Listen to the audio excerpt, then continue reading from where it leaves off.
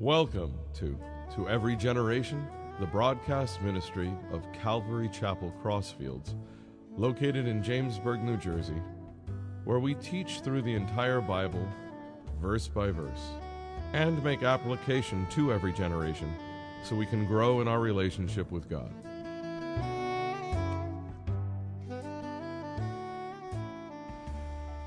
This morning we're going to be in Ezra chapter 7.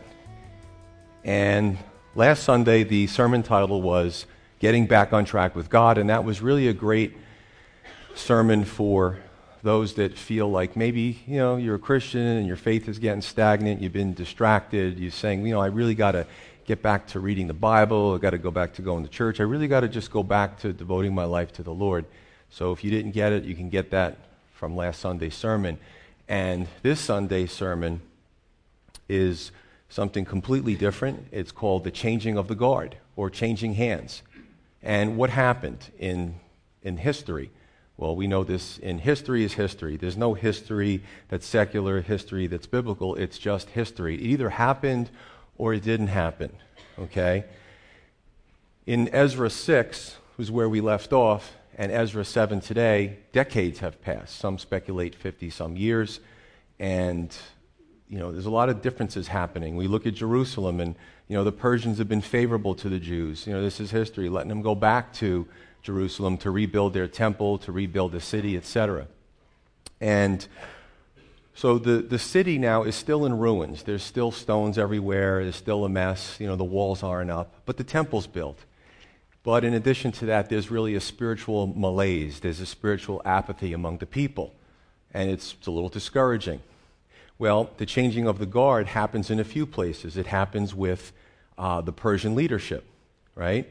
So before, in Ezra 6 to Ezra 7, in between them, you have Xerxes the Great. Some of you might have heard of him. If you're a fan of history, you know that Xerxes wasn't so great when he went up against the Greeks because they whooped them at the Battle of Thermopylae, where the 300 Spartans held up tens of thousands of Persians. And then there was the naval battle at Salamis, which Xerxes also lost against the Greeks. And the tide started to turn. So Persia's kind of coming towards its waning days, and the Greeks, under Alexander the Great, starts to rise up. But if you know the Bible, you know that in Xerxes' time, he ends up marrying Esther, the Jewish girl, right? We see this in the book of Esther. So things are happening in between this time period. And if you look at it, Cyrus the Great over here, they really were very prideful. They're all the great. This one the great, that one the great. But Cyrus helps the Jews send back to rebuild the temple under Zerubbabel and Joshua. Then there's major opposition by the Persian government. You had two kings after Cyrus, and then you have Darius, who finds favor with the Jews, lets them start to rebuild again. In the interim, between 6 and 7, is Xerxes the Great, or Ahasuerus, marries Esther. Nothing really happens here. Now we jump into Ezra 7, where Artaxerxes I takes the throne. Why? Because Xerxes is assassinated. A lot of this went on in the monarchies of old.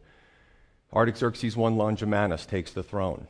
He finds his father's killer, and he kills him. Okay? We're going to learn a little bit about Artaxerxes, how he favored the Jews as well. There was some favorability going on. So you have the Persian leadership changes hands, changing of the guard. You have the Jewish leadership. Zerubbabel's out, Ezra's in. Later on, actually we covered the book of Nehemiah, and he comes in after that. But what about today? I really want to make the case. Listen, time marches on. We all get older. It's just the way it is, linear time. And you're going to find that in your life too. You're going to find that maybe there's an opportunity for you to rise up. Maybe there's an opportunity for you to acquiesce to somebody else who has qualifications. We can look at this in our professions. We can look at this in the church. So we're going to see how it affects us, how it affected them, and we're going to take this in 6 parts. So starting with verse 1, Ezra's qualifications, it says, "Now after these things, in the reign of Artaxerxes, king of Persia, Ezra the son of Sariah, the son of Azariah, the son of Hilkiah, the son of Shallum, the son of Zadok, the son of Ahitub, the son of Amariah, son of Azariah, the son of Merioth, son of Zerahiah, the son of Uzi, the son of Buki, the son of Abishua, the son of Phinehas, the son of Eleazar, the son of Aaron, the chief priest. This Ezra came up from Babylon, and he was a skilled scribe in the law of Moses, which the Lord God of Israel had given. The king granted him all his requests according to the hand of the Lord his God upon him. Some of the children of Israel, the priests, the Levites, the singers, the gatekeepers, the Nethinim, came up to Jerusalem in the 7th year of King Artaxerxes. And Ezra came to Jerusalem in the 5th month, which was in the 7th year of the king. On the 1st day of the 1st month, he began his journey from Babylon.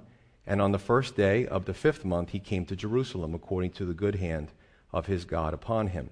For Ezra had prepared his heart to seek the law of the Lord and do it, and teach statutes and ordinance in Israel. So what does this all mean? The first part is this change in leadership that I've been talking about.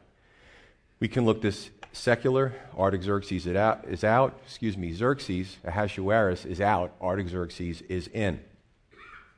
Now, if you go into your history books, you'll see, this guy did exist, obviously, and your history books will tell you that some things were written about this Persian king.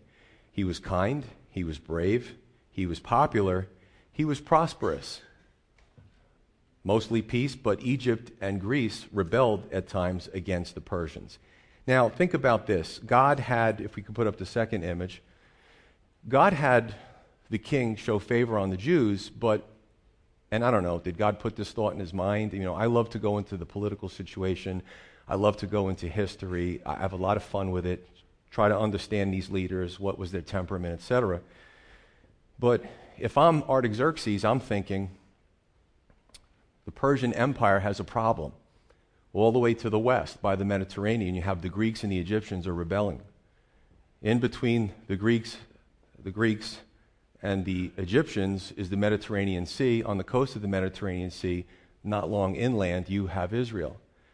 So if I'm Artaxerxes, I'm thinking, well, let me send the Jews over there, let me finance them, and I'll have a favorable military outpost on the western side of my empire where I'm having trouble, where there's a weakness. Isn't that fascinating? So we can look at the scripture. People do this. Well, the Bible, it's a fairy tale. It's made up.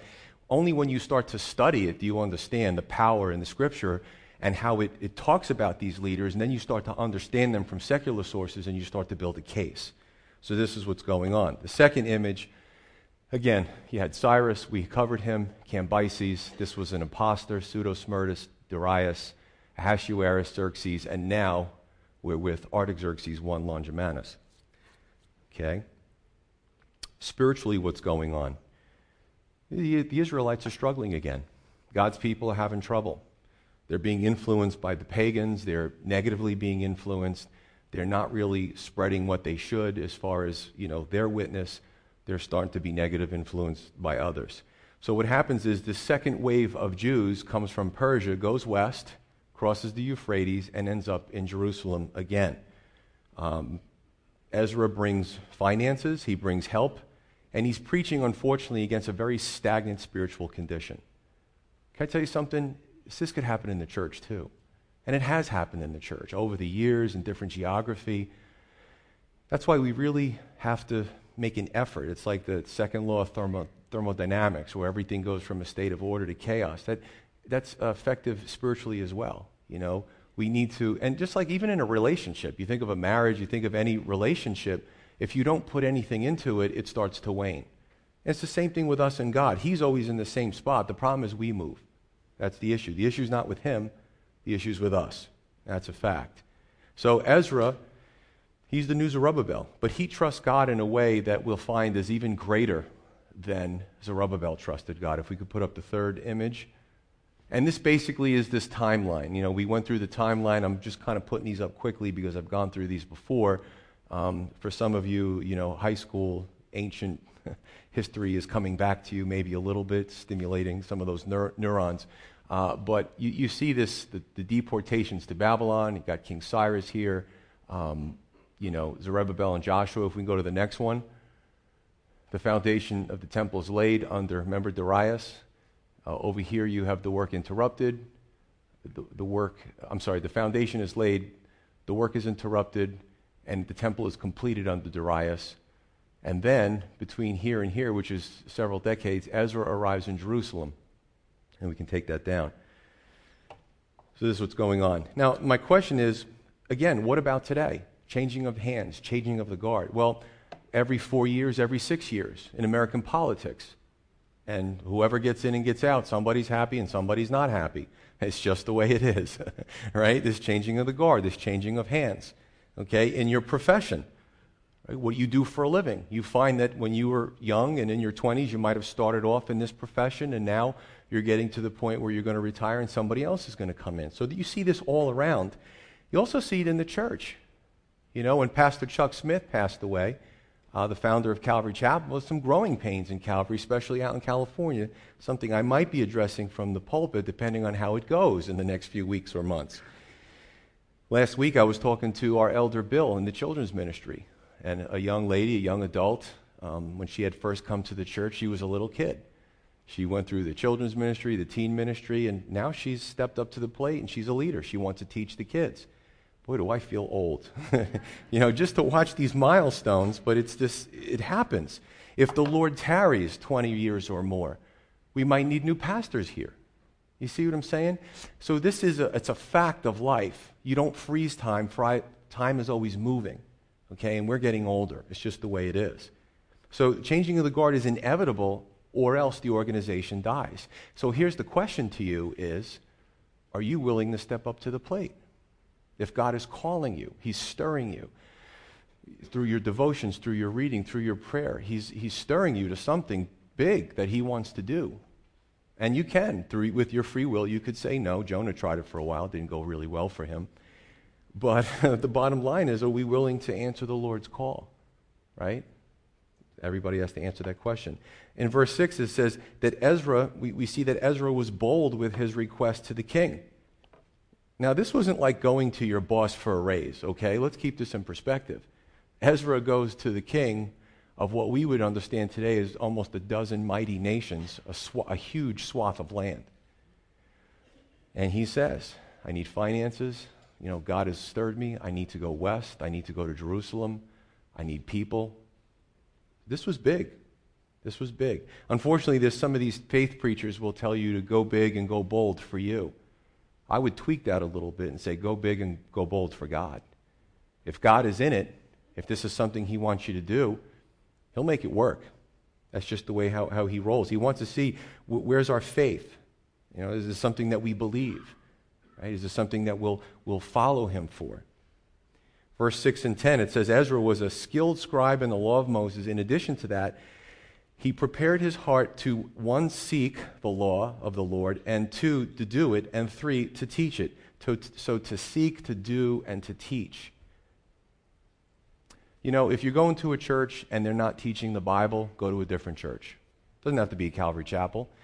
But God's Word is so important, and you see that the people that God would honor in the Scripture are those that desired His Word. They desired to grow in His Word. So he sought the law of the Lord. He sought God's Word. But he also, it says, and to do it. That's where the application comes in. Again, we're also wasting our time if we come to church to get a good feeling, and then we do what we want for the rest of the week. The desire is to take what God's Word is that we learned and to apply it to our lives, the application phase. So to seek, to do, and the third point was to teach. Do you know that sometimes we teach others, the unsaved, the Word without even using words? Sometimes just with our attitude. Sometimes with just our demeanor. Sometimes with just our lifestyle. So to seek, to do, and to teach. Really important things. Examples. Sometimes we use words. Sometimes we don't have to. And God honors those that love His Word. Psalm 119, 105 said that God's Word is a lamp to my feet, the psalmist says. He says, God, your Word is a lamp to my feet and a light to my path. It guides me. I follow it. I apply it, right? You see all these scriptures that talk about this. I think what makes this even more remarkable is that Ezra grew up in Babylonian culture, which became Persian culture, although if you study the empires when they took over, they would often retain a lot of the conquered empires. So even the Romans, when they conquered the Greeks, they retained the Koine Greek language and a lot of the things that the Greeks had done. However, they were very pagan. So Ezra here, we find, he's not stained by this Persian culture. He's not. And we have to ask ourselves, are we being stained? American culture is decadent. Listen, I love this country. I love that we can vote. I love a lot of things about this country, but it's becoming increasingly decadent. And some of that stuff bleeds and finds itself into the church. It finds itself affecting Christians in a negative way. So this is something that we have to look at. In verse 6, it says, the hand of the Lord his God was upon him. We're going to see this 6 times in these 2 chapters. The hand of the Lord God was upon Ezra. And let me tell you something, that's where I want to be. I want to be where the hand of the Lord God is upon me. You can keep your celebrity, you can keep your fame, you can keep all that stuff. I'll just give you an example. And sadly, believers are wooed by what they see on TV, and sometimes, there's a lot of illusion out there. It's just illusion, So I'm going to say this, and I'm not cutting on the guy. Somebody very famous, he's young. He's a few years younger than me, so I'm going to say he's young. Jimmy Fallon. People love him. He's funny and this and that. I'm not saying I love him. I'm saying people love him. He's always laughing. He always seems to be having a good time. But recent articles have showed that his substance abuse is destroying him. And it may destroy his career. And his handlers are saying, you got to get a hold on this. But you watch TV, it's all staged. It's an illusion. And they make fun of Christians. Like, we're the strange ones. We're the, and it's quite frankly, it's the opposite. When we have the hand of the Lord God upon us, that's fulfilling. This guy is doing this because he's not fulfilled. We have to understand that.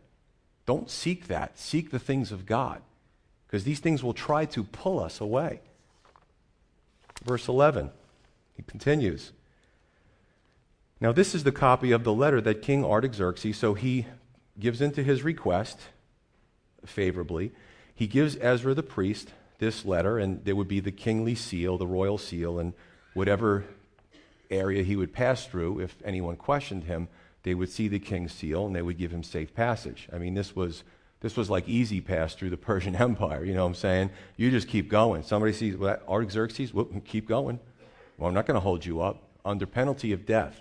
That's just the way it was back then. So he gives him this letter, and it says, verse 12, Artaxerxes, king of kings, to Ezra the priest, the scribe of the law of the God of heaven, perfect peace, and so forth. I issue a decree that all those of the people of Israel and the priests and Levites in my realm who volunteer to go up to Jerusalem may go with you. And whereas you are being sent by the king and his 7 counselors to inquire concerning Judah and Jerusalem with regard to the law of your God, which is in your hand. And whereas you are to carry the silver and gold which the king and his counselors have freely offered to the God of Israel, whose dwelling is in Jerusalem. And whereas all the silver and gold that you may find in all the province of Babylon, along with the freewill offering of the people and the priests, are to be freely offered for the house of their God in Jerusalem. Now therefore be careful to buy with this money bulls, rams, and lambs, with their grain offerings and their drink offerings, and offerings, or offer them on the altar of the house of your God in Jerusalem. And whatever seems good to you and your brethren to do with the rest of the silver and the gold, do it according to the will of your God. Also, the articles that are given to you for the service of the house of your God, deliver in full before the God of Jerusalem. He's showing more faith here than some of God's people. It's amazing, isn't it? He's showing more faith in a God that he's familiar with, but maybe hasn't completely given his heart to, than some of God's people. Keep that in mind. Verse 20, and whatever more may be needed for the house of your God, which you may have occasion to provide, pay for it from the king's treasury.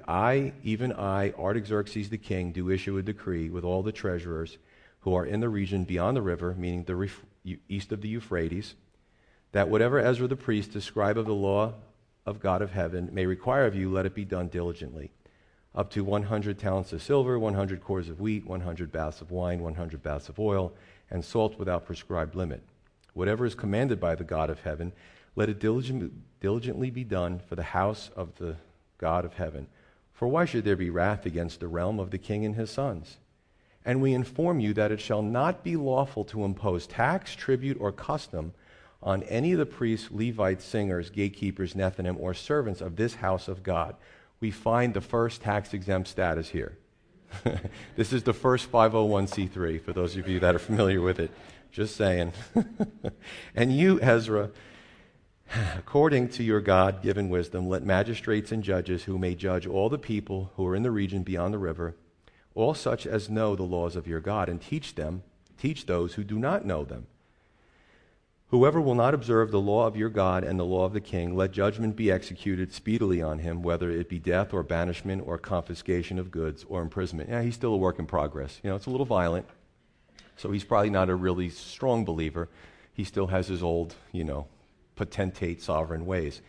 So the second out of 6 we see is the king's letter. And this is what is authorized in the king's letter to Ezra and his followers: authority, liberation, financing, autonomy, and from God, the king's favor and spiritual restoration. The word, I took my notes, I wrote it down, and my eyes kept being drawn to the word liberation. Again, it's the misconception. Well, if I go to church, if I become a Christian, I'm going to be confined. And even some believers, it's really sad because of their misunderstanding of God's nature, misunderstanding of the Word. It's like the house of their life. They take God and they have a little place for Him. They compartmentalize God in maybe a 10 square foot area of their whole home. And they'll open the door, of course, when they want a blessing. But this is pretty much where God is relegated to. Liberation, very important, because it's really our unabated fleshly desires that cause bondage. So what the world thinks and what reality is opposite. I've never had so much freedom since I became a believer. And then I look back at my past life, and only because the spiritual cataracts were removed from my eyes, I understand and could make a comparison and say that actually was bondage. And I thought I was free to do whatever I wanted, and I did a lot of what I wanted. Then I came to faith and said to myself, this is awesome. So liberation. The world brings bondage. Our flesh brings bondage. The Lord brings liberation. Verse 23, the king basically says, and I love this, he says, I'm blessing you. Why should there be wrath upon the king and his sons? Again, remember the precarious political situation that Persia is in with the Greeks. It's going to be a problem. Greeks, Egypt, going to be a problem. Not a generation or two from this point, Alexander the Great rises up and he starts conquering the Persians. He completely not only decimates the Persian military, but he goes even further, all the way to India. Like his swath of land, Alexander's, was incredibly large. And then, of course, the Romans take over from there. So Artaxerxes couldn't see in the future, but he's probably politically savvy enough to realize, I should do something for these people. It would be great to have a wall built. They end up building the walls of Jerusalem. A secure people. They're favorable to me, and they're on my weak flanks on the western front. Interesting. If we're a good witness, others will notice things about us as well. And they'll take notice of the God we serve. Maybe at first they may not want to admit it, but over time they will take notice of the God we serve. And they may treat us as ambassadors. And that's what the Apostle Paul says, that we are to be ambassadors for Christ. So unbelievers, the unsaved, will see if we're a good witness, and they will act as if we're ambassadors. They'll ask us to pray for them. They'll ask us for counsel. And these things will start to happen. And Ezra apparently was a very good witness. In verse 25, we see that the king also gives autonomy and governance. He not only gives them liberation, freedom, but he allows them not only to govern and also to teach about their God. Now remember, the Persians had a pantheon of false gods just like all these pagan cultures. And he's saying, spread Judaism, spread about Yahweh, spread about the God of heaven. I want you guys to do that. Pretty impressive. Now, it's not always the case. In the first century, a lot of Christians, the first few centuries, a lot of Christians died at the hands of the Romans. But Hebrews 11 tells us that's up to God. Sometimes we'll glorify him through physical deliverance. Sometimes we'll glorify him through spiritual deliverance, but it's up to God to make that determination. All those Roman citizens, all those people in the first few centuries that were murdered by Nero and the different emperors are in glory right now. They're enjoying the Lord for the last 2,000 years, and I don't think they regret giving their lives for Jesus Christ. I know that they don't regret it. You look at Jim Elliot, The Edge of the Spear, great movie. Jim Elliot was a missionary with some young men, young adults. They went down to Ecuador to the Huarani people, and through, I think, a customary issue or whatever, they ended up getting killed by some of the Hurani warriors. Later on, because of his death, more missionaries came, including, I believe, Jim Elliot's wife, and a lot of the Hurani warriors were converted to Christ. So was it a wasted life? Maybe we could look at it that way, but in God's economy, not only did Jim Elliot and his buddies go to heaven, but also the Hurani that people were afraid of, they also went to heaven. So our ways are not always, well, they're definitely not his ways. He knows. Verse 27, Ezra's response, "Blessed be the Lord God of our fathers, who has put such a thing as this in the king's heart." He knew where it came from. Not that the guy was just a wonderful guy, right? "To beautify the house of the Lord which is in Jerusalem, and has extended mercy to me before the king and his counselors and before all the king's mighty princes. So I was encouraged." How do we get encouraged? Brothers and sisters, it's not through material things. They only last so long. And some are deceived into thinking that. He was encouraged by what God was doing. God was doing great things. He says, "I was encouraged as the hand of the Lord my God was upon me, and I gathered chief men of Israel to go up with me." So 3 out of 6 is Ezra's response is praise for God. Do we praise God? Do we thank him? You know, sometimes some beg him, crying and on their knees for something, and then God grants it, and then they just move on to the next thing. You know, I have a teenage son, and I like when he's grateful. And so does God with his kids. And we have to remember that, you know, especially if we're parents. We want our kids to be grateful. God's blessed us so much. You know, you're all sitting here right now and you're breathing. That's a plus right there. You know what I'm saying? So, I mean, I think we can all look back on our life and say, wow, yeah, there was some close calls there, and, you know, God delivered me. So to be grateful, to be thankful. Great lessons in the Scripture. Chapter 8. Verses 1 through 20, I'll reference them. The first group of verses up to verse 14 speak about just really the census of the returning Israelites. Verses 15 through 20, the temple leadership. And this was the recruitment phase. So Ezra is given the go-ahead from the king. He gathers up the troops. He's got about 1,500 men plus women and children. Not as big as the first wave. Really paled in comparison, but he still had a group. I'm not going to read all the hard-to-pronounce names. You can do that on your own. You're welcome. But an important lesson here is to say that when God calls us to move, that we move. We move. You know what I'm saying? I know for me, I'm a creature of habit. I like to be set in my ways. I like when I get into a groove, and I'm comfortable. And then sometimes says, yeah, I want to shake that up a little bit. And I'm not really happy about it. I'm just being transparent with you. We can either obey or we cannot obey. When God calls us to move, do we move? I came from a very large church with thousands of members, and my pastor felt it was time for me to go. And not in a bad way, you know, the training and, you know, God has a calling on your life. And I remember I didn't want to leave the nest. That's what I call it, leaving the nest. When you come from a huge church where everything's done for you, that you get all the speakers, you have every ministry, the basket weaving ministry. I mean, there's every ministry you could possibly imagine. And God calls you to move. You don't want to move because you're comfortable. Right? Brothers and sisters, come on. You know, we may not commit the outright, blatant, big sins, but sometimes our sins are disobedience. Just saying. Here's another point. As believers, we can get comfortable with our surroundings. We could also get comfortable with ourselves. And here, I'm not here to make you feel warm and fuzzy this morning, but sometimes we have to look in the mirror, and we really shouldn't get complacent and comfortable with ourselves. Maybe the last 4 or 5 churches that we came from, maybe it wasn't all them. Maybe the last 4 or 5 relationships that we have, maybe it wasn't them. We have to be careful of not getting set in our ways, getting stagnant. It's just like a pond. It starts to breed algae and you know, it's sludgy and all that stuff. And brothers and sisters, we got to be careful of not getting too comfortable with ourselves. And the attitude. Well, this is just my attitude. Well, this is just how I am. Well, this is how I roll. Maybe it's not acceptable. Maybe God's not using us. Maybe we're not getting victory because we're getting too comfortable. You know, God wants to do something with us. Check that out. Verse 15.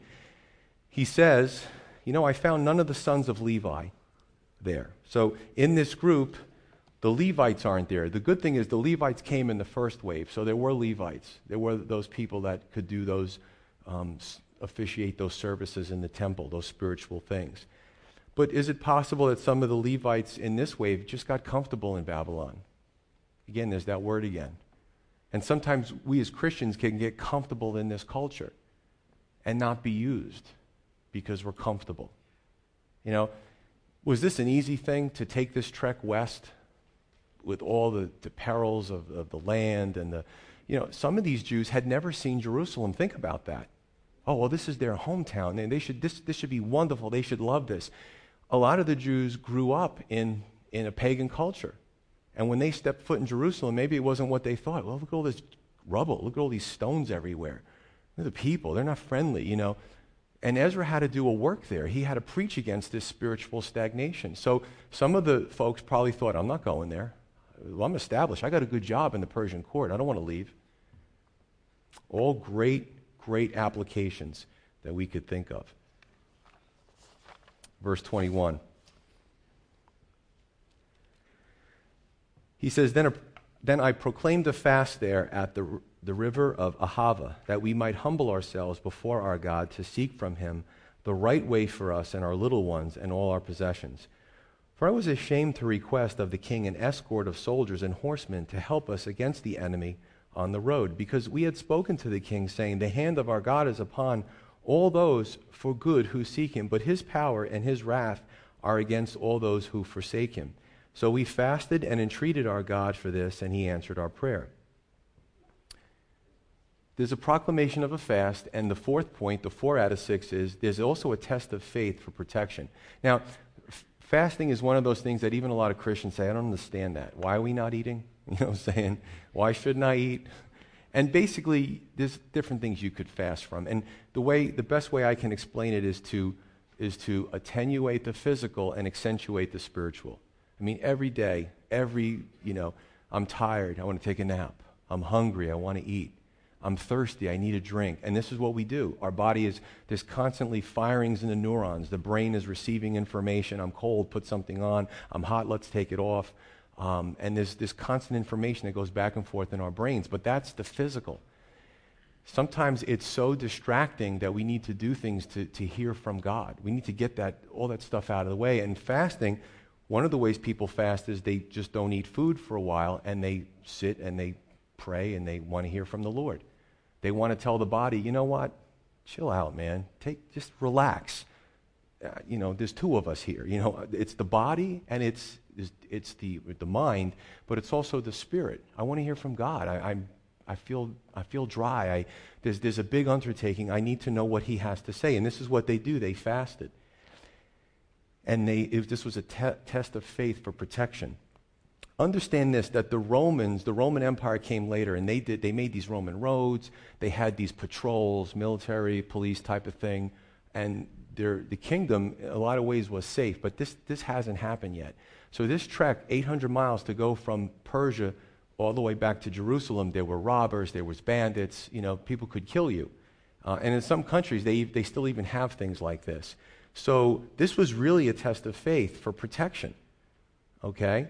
Romans 13 actually tells us it legitimizes military police for protection, for keeping civil order in society. So is it a lack of faith if somebody's climbing into your window at 3 a.m. and you call 911? No, it's not a lack of faith. Call the police, you know what I'm saying? You don't know what that person's going to do. God set this up. He set up civil order in society.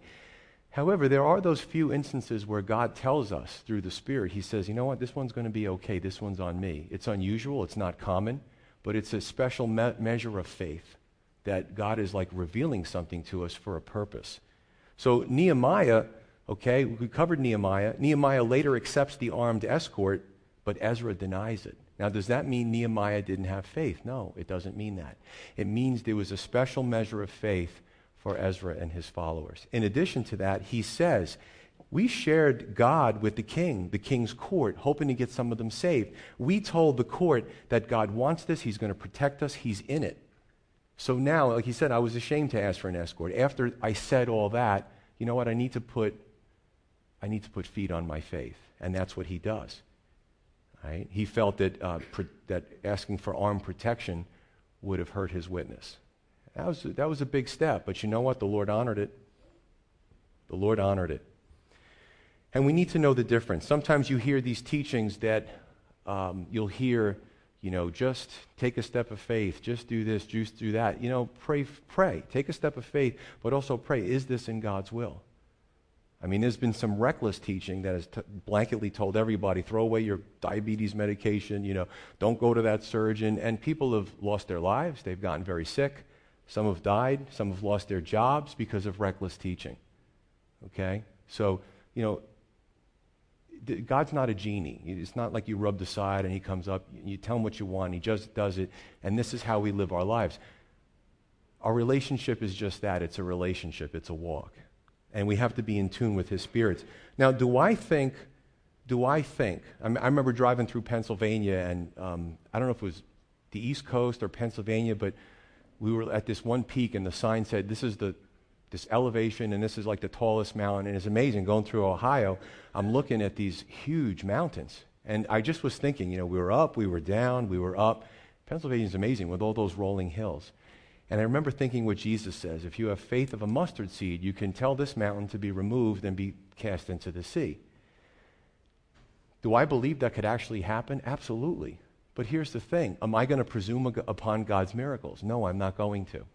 Lord, I want to move some mountains around. Maybe God's saying to me, hey, Joe, don't come to my house and move the furniture around. This is where I put those mountains. That's where I want it. Stop moving it. You know what I'm saying? He might want me to move another one or something small, but you don't go around in life telling God what to do. See, that's the balance, and we have to understand that balance. Sometimes you hear teachings on a Sunday morning, and they're kooky. They make no sense. And you even have a check in your spirit and say, should I do that? I'm not so sure about that. So this is what's going on. There's a special measure of faith. Verse 24, he says, then I separated 12 of the leaders of the priests, Sherebiah, Hashabiah, the son of the 10 of their brethren with them, and weighed out to them the silver, the gold, the articles, the offering for the house of our God, which the king and his counselors and his princes and all Israel who were present had offered. I even weighted into their hand 650 talents of silver, silver articles weighing 100 talents, 100 talents of gold, 20 gold basins worth 1,000 drachmas, 2 vessels of fine polished bronze, precious as gold. And I said to them, you are holy to the Lord. The articles are also holy, and the silver and gold are a freewill offering to the Lord God of our fathers. Watch and keep them until you weigh them before the leaders of the priests and the Levites and the heads of the fathers' houses of Israel in Jerusalem in the chambers of the house of the Lord. So the priests and the Levites received the silver and the gold and the articles by weight to bring them to Jerusalem to the house of our God. Then we departed from the river of Ahava in the 12th day of the first month to go to Jerusalem, and, here's the phrase again, the hand of our God was upon us, and he delivered us from the hand of the enemy and the ambush along the road. So we came to Jerusalem and stayed there 3 days. And on the 4th day, we'll stop it there. So the 5th out of 6 is the return is complete. They were delivered from the hand of the enemy and the ambush. God wanted this to happen. Maybe he confounded the robbers. Maybe they slept late that morning. But the bottom line was there was a free passage all the way to Jerusalem.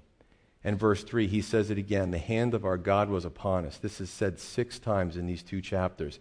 If you've been a Christian long enough, you understand this. You've either felt it, you've either sensed it in your spirit, or you've looked back and in hindsight and said, you've deduced that was the hand of God. Now, again, God does miracles. But what God wants, and even Jesus, when he was on the earth, he never focused on his miracles. He did them. A lot of them he did in private, by the way. He didn't want to make a spectacle out of it. What Jesus was trying to do was get the people to trust in God, to have a walk with God. Miracles are like whipped cream. They're the cherry on top. They're nice. They're tasty. But that's not going to sustain you through your walk. Your relationship with God will sustain you through life. Very important to note. Some, again, because of these teachings, they want God they want to snap their fingers and have him do stuff for them. We live in an age where people just feel entitled now. and it's not just the young people, it's older people, people in my generation, there's this attitude. I deserve, I want, I should get, I should have, they have, I need to have as well. God doesn't cater to that. See, this is what politicians do. Politicians say, I'm going to propose something. Then they take polls. Whoa, 80% of the people said they don't want me to do that. Okay, I'm not going to do it. God doesn't work like that. God wants a relationship with us. And then you see his hand, and you see what he gives, and you see that it's good because you're in tune with him. You know that he loves you. You trust his judgment, even if it's not what we would have done. Last few verses, verse 33. Now on the fourth day, the silver and the gold and the articles were weighed in the house of our God by the hand of Meremoth, the son of Uriah the priest, and with him was Eleazar the son of Phinehas. With them were the Levites, Jozabad the son of Jeshua, and Noadiah the son of Binnui, with the number and weight of everything, and the weight was written down at that time. The children of those who had been carried away captive, who had come from the captivity, offered burnt offerings to the God of Israel, 12 bulls for all Israel, 96 rams, 77 lambs, and 12 male goats as a sin offering. All this was a burnt offering to the Lord. And they delivered the king's orders to the king's satraps and the governors in the region beyond the river. So they gave support to the people and the house of God. 6 out of 6, gratefulness in the form of sacrificing. You see, 7 and 8 had to go together. We're going to switch gears after we're done with Ezra. We're going to have a lot of fun in the parables of Christ. I can't wait. That's going to probably take us through the spring. Take each of the parables in the New Testament. You know, the way you teach the scripture in the Old Testament, there's a lot of information that has to come out, but 7 and 8 have to go together because this was the trek. Now the trek is complete. They're at Jerusalem, okay? We see propitiation for sin. We see general dedication to the Lord. We see purification, and all these are embodied in the future Christ. Remember, this is about 400 or 500 years before Jesus actually comes to the earth, grows to be a man, does his ministry, and dies for our sins. So all these things that we see in the Old Testament, sometimes we get confused, but what you have to do is you have to look at it in light of what did Christ bring? The Old Testament was a more of a primitive system that pointed to the future Christ. That's how important Jesus Christ is. The Old Testament pointed forward to Christ, and the New Testament, and where we live, we look back to Jesus Christ. He's the focal point of everything. All right? Today's sermon, the changing of the guard, a new work, new leadership, new challenges. Back then and today, the Lord is always looking for people. Tell you something, if we could put up that scripture in 2 Chronicles 16:9, this is an amazing scripture. It says, "For the eyes of the Lord run to and fro throughout the whole earth to show himself strong on behalf of those whose heart is loyal to him." He's always looking for somebody to step up. You don't have to be super educated. You don't have to be anything. You don't have to be talented. All you have to do is have a heart that's loyal to God, and he'll use you. He'll meet you where you're at, and he'll use you. You'll be surprised. Now, again, some of the teachings, some of the ministries, some of the attitude is, I want the glory. I was told early in ministry, don't you ever touch God's glory. Who gets the glory? He shows himself strong on behalf. We're the vehicle. Pretty neat that he actually even uses us, of those whose heart is loyal to him. Could be somebody in this room. We have a lot of young people here this morning. Keep this in mind. May not be today, may not be next year. But you know what? Nobody is outside the kingdom when it comes to being used. If you are a believer in Christ, he can and he will use you.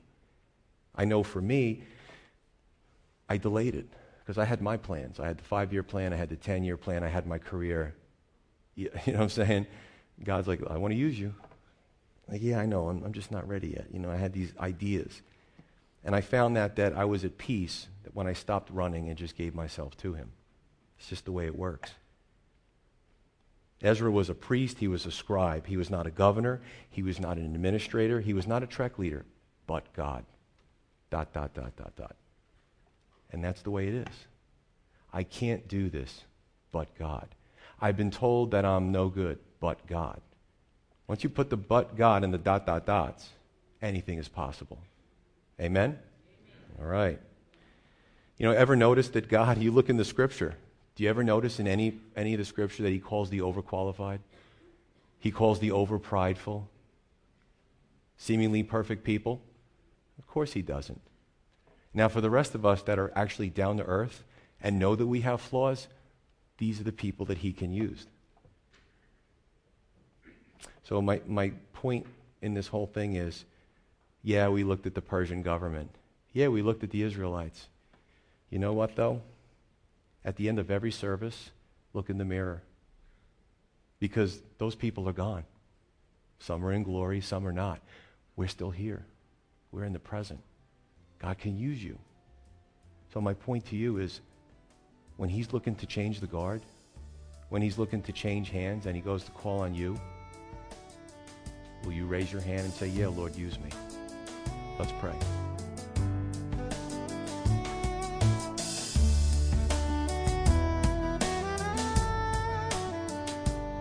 You've been listening to Every Generation from Calvary Chapel Crossfields. We're located at 15 Half Acre Road in Jamesburg, New Jersey. We meet for Bible study Wednesdays at 7:30 p.m. and Sunday service begins at 10:30 a.m. On Sundays, we have children's church for all ages, in addition to infant and nursery care. You can find out more about the ministry here at Calvary Chapel Crossfields by going to cccrossfields.org. Thanks for listening, and may God bless you.